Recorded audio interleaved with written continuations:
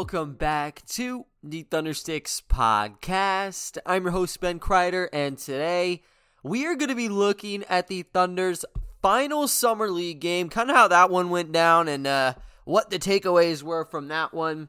Going to be talking about Kenrich Williams. He just signed an extension with the OKC Thunder, so we'll be delving into the details on that one and kind of what the long-term implications are going to be with the roster moving forward. And then I'm going to be rounding it all out with a very special offer from my good friends over at DraftKings Sportsbook, so you do not want to miss out on that. First things first, it's been a couple days since I've uploaded a pod. I've been working on some side projects, guys, so we should be getting back to a normal schedule yet again, but I've got some things in the works right now that, hopefully I'll be sharing with you guys soon, so that's always awesome. But we're just going to hop right into the Thunder's final Summer League game. It happened on Sunday, so it's not really recent news, I guess you could say. We've had about 72 hours pass, but they're going to face the Pelicans. As everything kind of shook out in Friday's slate of games, the Thunder had to absolutely demolish the Warriors in order to clinch their spot in the Summer League Finals. And even though they did win, and they had an impressive win, played against guys like Mac McClung, Jonathan Kuminga, and Moses Moody, and, James Wiseman, it wasn't enough, so they couldn't make it. One thing that was pretty funny that I thought about the Summer League broadcast was I actually had a Google Doc that I posted on Twitter on Friday showing the point differential, like how much teams need to win by, and actually used that. I don't know if they used my data sheet or they already had someone working on it on ESPN, but it means I'm doing something right. So that was cool. I took a little photo of it while it was up on the screen. It was kind of a blurry image, but I'm going to take partial credit for that one. I feel like I threw somewhat of an assist there. Anyways, OKC, they just didn't win by 30. When you're not playing Chet, not playing Giddey, not playing a lot of guys, that's what's going to happen. And going into your fifth and final game, you're not risking injury. You're going to evaluate the entirety of the roster, and that's exactly what both sides did in this contest. OKC rested a total of 10 guys. Jalen Williams, this is Jay Will. He was the only drafted rookie to be playing for OKC. This was kind of like the back end of the season last year, where everybody that had mainstay minutes were just popped out, playing guys like Vit Krejci, his 30-minute sample, and just letting everything go, see if you can kind of iron out any potential in your final game. And for the Pelicans, it's much of the same too. Now, they had injuries really early on in this summer league. They probably have the worst break on that. Dyson Daniels, I think he had an ankle sprain. And then obviously E.J. Liddell, oh my goodness, safe recovery to him. But, his ACL got torn, so he's probably done for the season already. So they didn't have many guys on the court. No Trey Murphy. But they did have a couple others that I'll be talking about later on in this game. And New Orleans got hot, 6 of 10 start. OKC, when you're looking at their roster, you don't have the traditional lineup. Abdul Gaddy and Jaden Shackelford are your 1 and 2. I've said this before. Abdul Gaddy is one of the best OKC blue passers ever.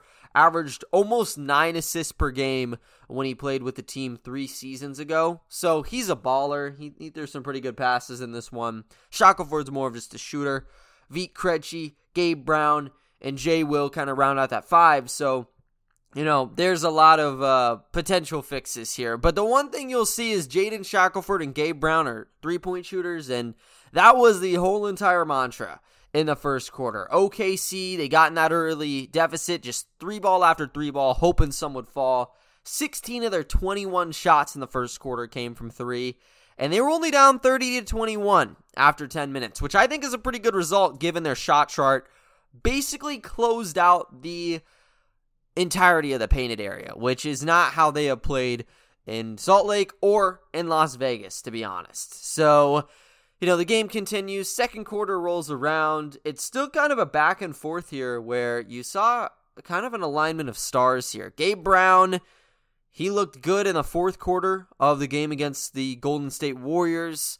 In this game, he heats up. He ends up unloading, and he had 11 of the Thunder's 20 points in the second quarter. On the other side, though, Darion Sebron, who was one of my favorite undrafted guys. I believe I had him in my undrafted, or my draft day guide that I posted on SI.com. But, Sebron, very athletic at 6'5". He's able to pick his spots. If he's able to get his three ball going, I think you could have a legit NBA prospect there. But he was just attacking the basket at will. He ended up unloading. He had 16 points by halftime. The Pelicans had a 10-point lead. So, you're not playing for stakes, obviously. It really doesn't matter. But you do want to stay competitive, and especially for some of these guys that had not played yet.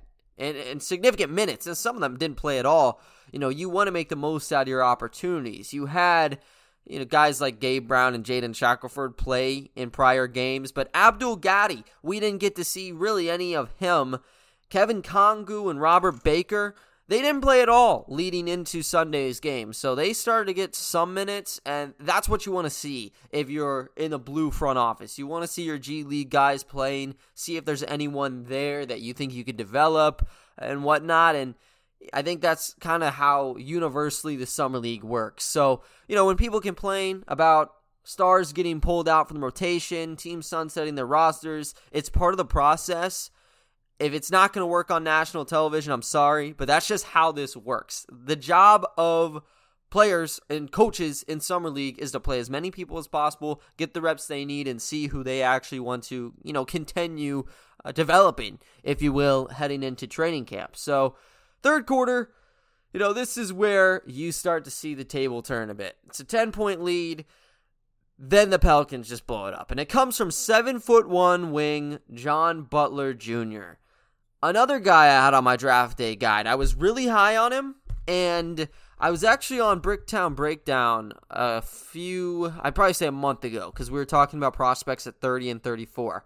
I mentioned John Butler as a potential guy to bring on a two-way contract, and, the reception, it is what it is. I understand, Butler with Poku, with Chet, who was assumed to go there. That's a really funky lineup that you can have on your hands. But Butler's a sharpshooter. When he played for Florida State, he only shot threes. He never really attacked the basket, and he's like 190 pounds. So he really isn't much of a slasher in the first place.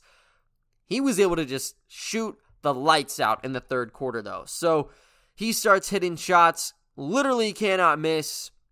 Pelicans are banging on the doorstep of a 20-point lead, and they break it. They're up 25 going into the fourth quarter, and as the fourth begins, you're just hoping that this game doesn't get even more out of control. And OKC, they made a couple strides to close the distance.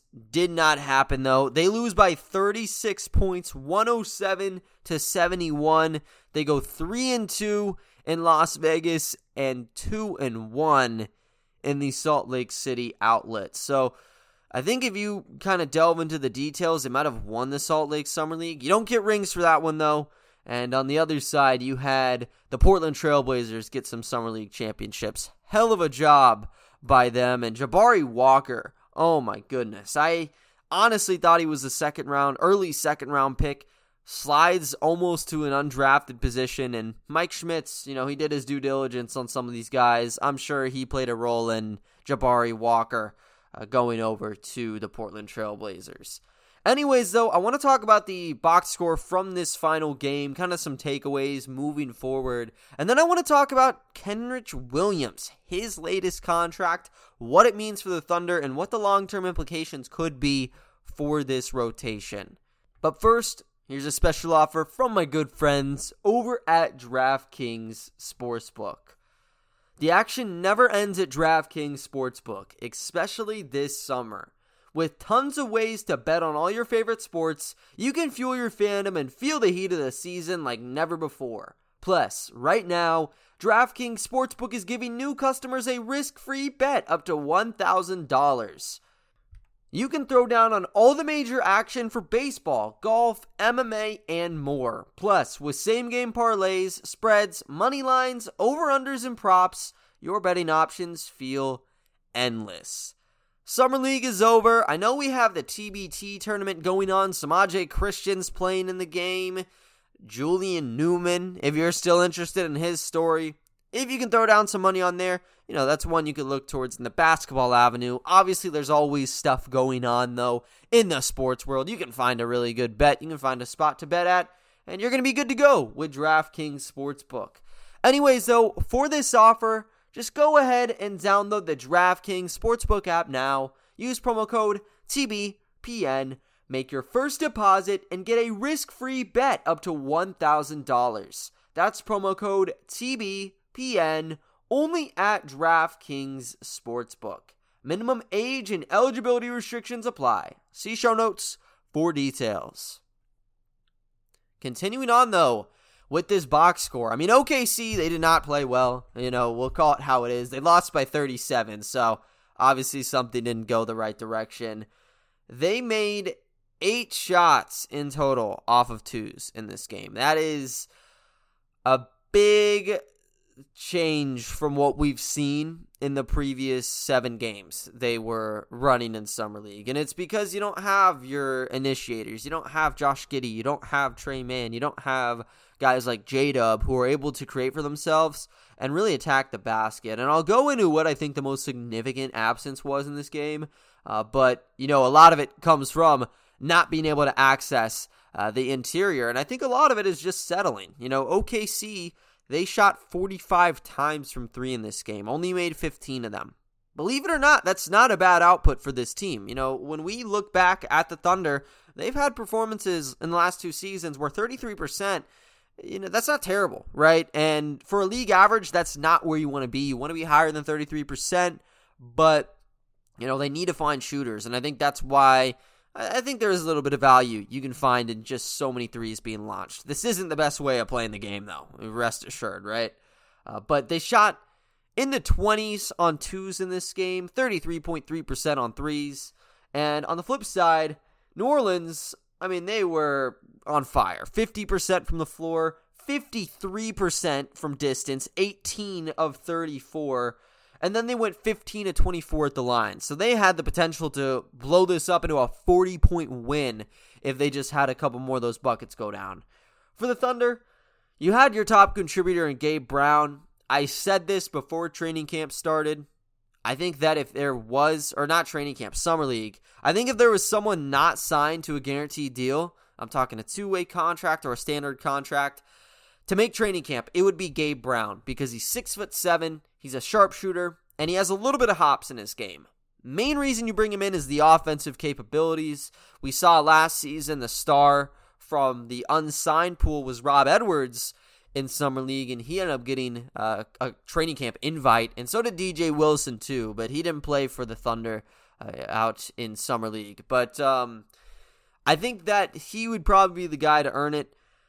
You have to look at the rotation, and you have to look at how many roster spots are still being filled, because you can't make room for Gabe Brown yet unless you waive somebody. They have 18 standard guys and 2 two-way contract players. You can only have 20 going into training camp. But if there's someone on the doorstep, I'd probably put my money on Gabe Brown. Had 23 points on 8 of 15 shooting in this game, 5 of 12 from distance. He's got a really flat jumper. There's not much of an arc at all. And when it's not going in, you can try to make a joke about it, right? But when it's going, it is going. And he was on fire in the second quarter, and he just kept it going. Last 5 quarters in a Thunder jersey, he ended up dropping, I think it was 32 points overall, which is very impressive from him. And then he ties Chet Holmgren for the most points scored in Summer League by a Thunder player this year at 23 points. Jaden Shackelford, 15 points on 5 of 16 shooting. I think with a guy like Shackelford, he's a guard, so you want to see assists. He only had 1 in this game, and that's not really where he thrives. He thrives creating for himself, and we've seen that with players on this Thunder team. Yeah, we saw it in Summer League with someone like Trey Mann, where he's looking to pick his own spots, and that's how it works. A lot of his shots were just kind of pulled up three-pointers, not very high quality. But for a fact the shooting is there with him. He had an impressive game 2 nights ago against the Warriors. So I think he's still someone you want to keep around with the blue. They had interest in Brown and Shackelford. That's why they gave him Exhibit 10s. I'm sure in the contracts, there might be mutual interest in meeting back up with the OKC Blue. And those two guys are going to be very good pieces to surround some of the Thunder players, such as Vit and such as Usman. I still think that Usman is going to be in the G League at some stint this season. And, when you're surrounding him with shooters, that's going to make his life a little bit easier when he's going to be down in the G League ranks. So those two guys were probably the top two. Vit Krejci, 13 points, 8 rebounds, and 4 assists. 4 of 11 from the field. Just not much interior play from him. And then you get to guys like Abdul Gaddy, who had some really sick passes, wasn't very efficient. Kevin Kongu was 1 of 10. He's SGA's trainer. And then you had Jay Will, who went at blank 0 of 5 in this game. 8 rebounds and 8 assists. So, that's where he found most of his success. It was passing the ball around, which you're going to be all right with. And then you had Rob Baker, G League intern, former, and he had 9 points and 3 rebounds, 2 of 4 from 3. I really like his agility at the 4 position. With me, when I evaluate prospects and how they're going to play in the G League, I look towards athletic power forwards. I know that you can find some very large, muscular brute force guys, and they work too, but when I'm looking to find a gym, I'm going to look towards the more athletic and springy power forwards. That's what Rob Baker is at 6'10". He's a little bit smaller in terms of, the actual weight, but I think you can bulk that up, and he does have a very good-looking jump shot. So I was impressed with him. I was impressed with Gabe Brown. I'd say those were my 2 favorite players from this game, if I wasn't including John Butler from the Pelicans. He shot 9 of 9, 6 of 6 from 3, 25 points and 7 rebounds.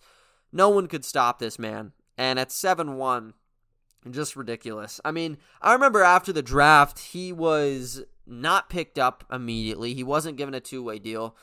He was waiting for a couple days before he got a deal with the Pelicans. And whether it's he had so many offers or he had so little, we're never going to know. But he didn't get a 2-way deal. So he wasn't at the top of the totem pole on the undrafted. After this game, I think he's really bolstered his stock, and he showed the potential of what he could actually be as a shooter. Now, he has been rather inconsistent prior to this point, but at 7-1, just finished his freshman season. I mean, there's something to build off of here for the Pelicans if they want to bring him on a 2-way or to stick to that Exhibit 10 contract. Elijah Stewart had 20 points. Sebron had 19 points. And how about Davidas Servidis? He had a really good game in December against the OKC Blue. And this was during the Winter Showcase Cup, actually. 3-point shot after 3-point shot. Looks like he's the same player. 11 of his 15 attempts came from 3. He had 17 points on the night, and that was that. But that was kind of the takeaway from the game. I think that if there was anyone that passed, it would be Gabe Brown, then maybe Rob Baker. Then there's sort of a drop-off in terms of the production you received from the team. But there's going to be consistent production staying in Bricktown for at least the next 5 years or 4 years here with Kenrich Williams. He inked a new extension a couple days ago with the OKC Thunder.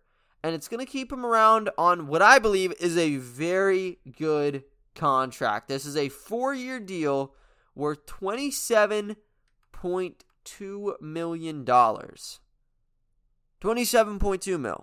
And when you go and assess this, I don't know if we know the actual rate, if it's front-loaded or back-loaded yet, but let's say it's a flat salary, which normally doesn't happen. That would average out to about $6.8 million per season. That is ridiculous for what someone of Kenrich Williams' caliber is able to bring you. And this comes from a guy who was basically a throw-in for the Steven Adams trade. He came alongside Zylan Cheatham and Joshua Gray. Chetham's still playing in, summer leagues, trying to get into training camp. I think Joshua Gray is overseas, but I thought Kenrich Williams would be part of that bunch. I don't think there was anyone expecting him to stay on this team, but he did. He was good enough in preseason. In the regular season 2 years ago, he made a really good impression, and the 3-year, $6 million contract he signed looked ridiculous. It looked like a simple sign-and trade, get rid of him. He ends up getting a couple $1 million, and he's really happy about it. Nope. He's been able to make the most out of this. He's going into year 3 of 3 on that budget contract. And now you're adding 4 more seasons to it. He could be sticking around as long as 2027, which is ridiculous. But, yeah, I mean, it's a miraculous story with him. No D1 offers coming out of high school. Had to play JUCO. Played at TCU for 3 seasons and was able to kind of get into the situation he is in now.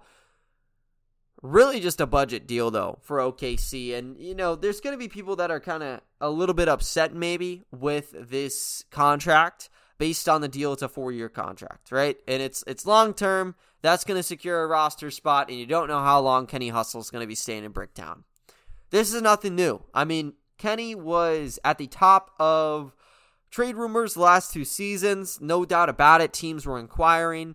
With his contract, he's making less than a guy like Ty Jerome. This is like a second-round pick scale salary he's making here, and he's giving you way better production than basically every second rounder in the league. So contenders are going to try to trade for this. They're going to trade second-round picks, maybe a protected first if it gets to that height. But OKC continue to back it off. Kenrich Williams has said, he talked with Joe Musato in January saying like, hey, I want to retire in Bricktown, even if it's a far-fetched idea. And this is going to give him a couple steps forward to that. And he just fills the role that OKC has really just needed for a while. And that's just being a good 3-and-D presence. They didn't have that when they were looking to contend, when you had guys like Russell Westbrook and Paul George together. Terrence Ferguson was your starting shooting guard.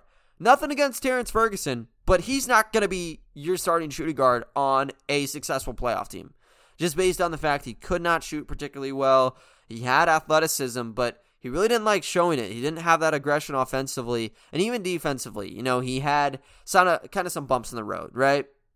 You need to find those glue guys at the 2 if you're prioritizing the 1 and 3 position. Lou Dort does that. Is he going to play the 2 or 3? That's up for debate. Kenny Hustle off the bench. Basically the same role as Dort on a smaller scale. So you're going to get 2 really good, consistent presences here. I know Kenny kind of dipped down a little bit in 3-point play this year, but he didn't play as much. So for a fact defensively he's going to be able to play. On the 3-point front, he showed signs that he should be able to be steady. And if he does, this is a steal of a contract. Even if he's just a defensive guy, this is a very good contract for Kenrich Williams. He's 27 years old, so he's going to be 32. Let's say if the entirety of his 4-year contract sticks, it's 3 + 1. It's going to be a team option at the end of that 3rd season. But if he's going to continue to play the way he has, he's going to have that 4th year picked up. Let me just put things in perspective for a second here, because I think that people need to look at kind of the value of players in not Presti's. Even Presti's archetype, sure. You need to pay the man big money. He's one of the best in the business. But with Kenny Hustle and just the 3-and-D mold, those guys get paid 8-figure salaries per year, and they could be just certified veterans. Someone like Robert Covington, I think he's 31 or 32. He's on a 2-year, $24 million contract with the Clippers. PJ Tucker, age 37, just signed a 3-year contract with the Philadelphia 76ers. He's also making a good chunk in the 8-figure salary per season. Let's talk about someone who might have been lowballed a little bit. Royce O'Neal, played for the Jazz. 4-year, $36 million contract. What happened this past offseason? He gets traded to the Brooklyn Nets for a 2023 first-round pick. Why does he have value? Does he have value because of the contract or the player? It's a blend of both. But if you were to say Royce O'Neal's on a 4-year, $48 million contract, $12 million a year, that's not going to be as appealing, and that's going to retract some of that value that you're going to get in that deal, because you need to have that financial flexibility, especially if you're a playoff team and you're just digging into those taxes. You want to find players that can fill some roles for you on a budget. Royce O'Neal did that with the Utah Jazz. Kenny Hustle's making even less than Royce O'Neal. If we're going to keep it frank, I think that Royce O'Neal probably is a little bit of a better player than Kenrich Williams. But we also haven't seen Kenny Hustle play in long stints yet because of both injury and because of just letting others play on the roster. So we haven't gotten that full run where he's had that Royce O'Neal opportunity, starting in significant games, being able to play in the playoffs. That's not been a step yet. So when the Thunder reach that point, if he's playing like Royce O'Neal, well, he's going to be more valuable than what Royce O'Neal was doing. This guy's making maybe $7 million, $8 million when the Thunder get into playoff territory. That's not only a trade chip for you, but that's somebody that you're going to be able to keep around for a while on a budget and build around. You're not building around Kenny, of course, but he's a really core cog in what the Thunder could be having. And you need to fill out the bench. A lot of teams, they kind of throw in minimum contract guys, those veterans for one season, the Dwight Howards of the world. Kenny Hustle's not going to be that, of course, but he's not going to be costing you $10 million a year. This is a modest contract for somebody coming off your bench. So if this was a matter of timeliness or just cost-effective, really good deal, it doesn't matter. This is a really good contract to be throwing out. And I know there's going to be people mentioning, like, hey, you just signed Lou Dort, now you signed Kenrich Williams. Well, this is going to have a big-time ripple effect. I don't think so. I think maybe when you're looking 3-4 years down the line, you could say that, but this doesn't change the short-term goals and plans that this team has. He's still going to be making $2 million next season, and he's still going to be averaging about 22 minutes per game. People are making it out like Kenny Hustle wasn't supposed to be playing this year at all. He's a rotational player. You put him on the Lakers, he's still going to be playing 15 to 20 minutes a game. He's a consistent guy. You want to be playing your consistent players. I know there's the trade-off. You need to play potential guys, but he can play the 2 or 3. You can kind of move him in and out with some of your rotations. And for other guys, like I said, you move them and play them in the OKC Blue system for a little bit. It's not as bad as people make it out to be. It's a really good kind of petri dish almost for some of your talent. And that's what happened with so many guys that have been part of this rebuilding process. I think if you kind of break it down, I'd almost bargain that like nearly half the team has been in an OKC Blue jersey in the past 2 seasons. Just because there's been so much talent, young talent on this team, and just not enough minutes. You give them the opportunities in the G League for a little bit. But Kenny, he's an established NBA player. You play him as such, and you sign him to a contract when you get the chance at this sort of, price range. So he's going to be good to go. If we're breaking down how this will work, let's say there is that ripple effect. J-Dub is going to have minutes. He's almost going to be in a position where he could be that 6th man by the end of the year because he's such a perfect utility guy. I know I didn't mention it earlier, but I think he was the main reason they struggled against the Pelicans because he's good at cutting. There were basically no cuts in Sunday's matchup. He's able to cut, he's able to handle the basketball, or catch and shoot. That is a money 6th man, and that's someone who could start for you, honestly. I know they're not going to be able to make it work from the get-go, but that's a slam dunk at the 2. Trey Mann's your backup point guard. Kenny Hustle's likely your backup small forward. So that moves Usman and Veit sort of out of the main fold here, which is kind of to be expected, I think. And then you have, at the 4 spot, you still have guys like JRE, Bazley, and Poku. And you need to work that out because someone's going to need to move positions. You just signed Chet and J. Will out of the draft, so are both of them going to be playing center minutes immediately? We know Chet is going to be starting, but who's behind him? Is it JRE? Is it going to be Muscala? Favors if he's still with the team? J. Will?